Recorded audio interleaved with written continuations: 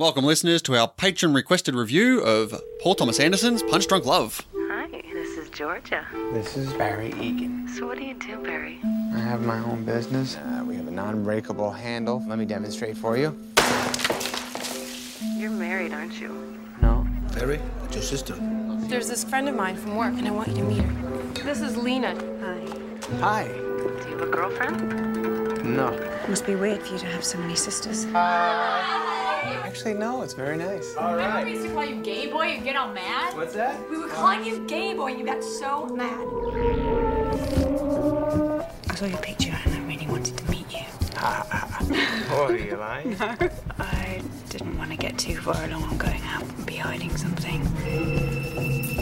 This is Barry. Hey, it's Georgia. How did you get this number? I was wondering if maybe you could help me out with some money. Yeah, no. I'm sorry. You've just made a war for yourself that you can't afford. So, Punch Drunk Love, released in 2002, starring Adam Sandler, Emily Watson, Louise Guzman, Marilyn Rajkub, Philip Seymour Hoffman. and I was about to say, I'm giving him the and Philip Seymour Hoffman, with music by John Bryan, who's done such good films as Hard Eight and Magnolia. So, a little bit of a fan of PTA there. Yeah, you can see the PTA love there. Yeah. Also did the score for Eternal Sunshine of the Spotless Mind. I love the score. It's one of the best parts about it, isn't it?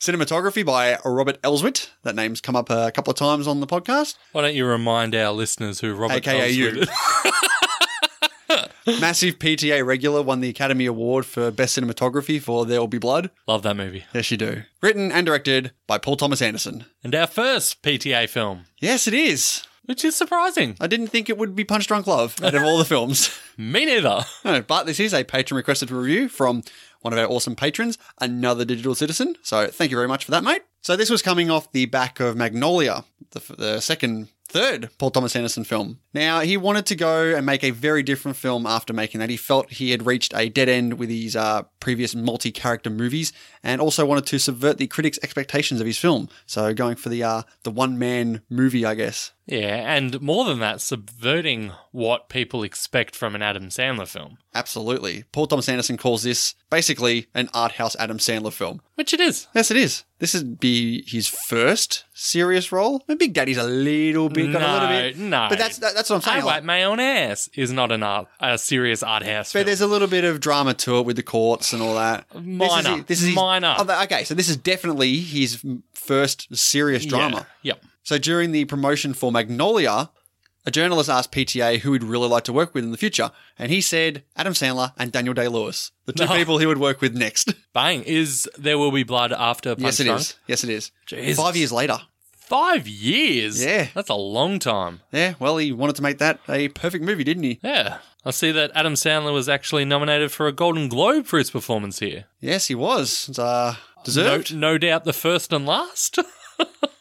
I don't know. I don't know if he got any buzz for his role in the Meyerowitz Stories, which everyone was saying he was pretty good in that. I think he was pretty good in that movie too. Yeah. Did you like Adam Sandler in this film? I did like him in this. It's still the Adam Sandler that we know from the 90s, but it's more toned down. You know what I mean? For the most part, yeah. Yeah. I think he does well in this, but I think he really struggles to lose that Adam Sandler-ness to him. Whereas someone like Jim Carrey, I think, does it a lot better in a film like The Truman Show, The Majestic. I think he can shed that silly 90s comic persona a bit better than Adam Sandler can. He should have had a beard in this film or something. He looks exactly the same, like the shaved head, clean shaven. He looks like Happy Gilmore Adam Sandler. Yeah, no, that's fair. So when Paul Thomas Anderson first said that he was going to do an Adam Sandler comedy as his next film, obviously he was met with a lot of laughter by the press, like, good one, real funny. I guess they shut their mouths when it finally played at Cannes and PTA won the Best Director award and the film was nominated for the Palme d'Or. Wow. Yeah. Really? Yes. That's his massive critical success then, isn't it? It is. You say critical success, like I Uh-oh. said.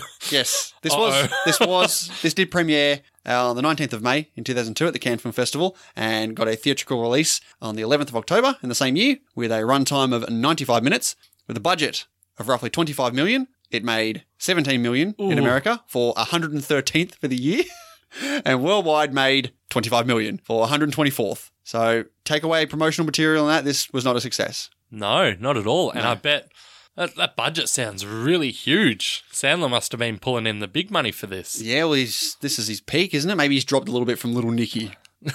Yeah, dropped a little, but Hey, Paul Thomas Anderson, I'll be in your movie. but surely Sandler would want to explore something different. I doubt he was getting, bombarded with serious dramatical roles at this point. When is he ever? Yeah, but that's what I mean. It's sort of like, should they have had to pay him as much as? Yeah, it I mean, sounds like? that's the whole budget. Who knows? He may just got like $1 million for that or something. What? No, come on. What do you think? What do you think he's getting? $5 million for that? Min 10. 10? No way. No way. No way is Where is the rest of the budget going, man? everything else. It's Louis Guzman, isn't it? Sell PSH. He wants the money. So the subplot in this film about the frequent flyer points and everything that's going on there was actually a true story about a civil engineer from the University of California who purchased 12,150 cups of Healthy Choice pudding for just $3,000 and got 1.25 million worth of air miles of this frequent flyer promotion that they were doing. That's a lot, isn't it? That is a massive, massive amount. Like what he says in the movie, over 1 million air mile points. It's like you can fly wherever you want for the rest of your life. Is it that much? I don't know. I'm not a big frequent flyer, but I imagine 1 million points would be big. I guess it would be a lot. Yeah, okay, fair enough. I mean, good on him. You'd want to be someone that flies a lot, though, and not someone that's never been on a plane, for example. Yeah, you can't trade it in for cash. Although, he was trying to sell it for cash, wasn't he? I think he was. Yeah, I think he mentioned, you know how much that's worth? But this film did have a little stint in the top 250. Really? Yeah, pretty much after it came out, it was in the top 250 the end of 2002, where it peaked at about 208 and was out of the list by mid-January. By that afternoon. But currently on IMDb, it has an average of 7.3 over 135,000 ratings. I feel like that'd be low-tier PTA ratings. 7.3? Yeah. I mean, Boogie would be more. Hard 8 could be Magnolia. less. There would be... Hard 8, maybe Inherent Vice might be lower. Inherent Vice is quite liked. The Master, The Phantom Master Thread. would be high. Phantom would be high. Yeah, so I think low tier is fair. Fair enough. But let's see if we think it's low tier PTA. Let's get into it, Dean. Thank you very much, listeners, for checking out this patron preview. Yeah, if you want to check out the whole episode, we've got everything over on patreon.com/IMDbJourney. And we've got over 50 bonus episodes over there too, including various film series like the Die Hard series, X-Men series, Mission Impossible series. We've also gone through some notable film directors such as Wes Anderson, Edgar Wright, and Quentin Tarantino. That's right. There's also tons of other benefits too. Early access to our main show, patron-only polls that we put up on the regular. Yeah, exactly. You can also shape the show the way you want it to be by telling us what films you would like us to break down. And Dean said it's spot on. Patreon.com/IMDbJourney. Go ahead and head on over there and check out all the rewards and benefits we have to offer. And we thank you once again for checking us out. Thanks, y'all.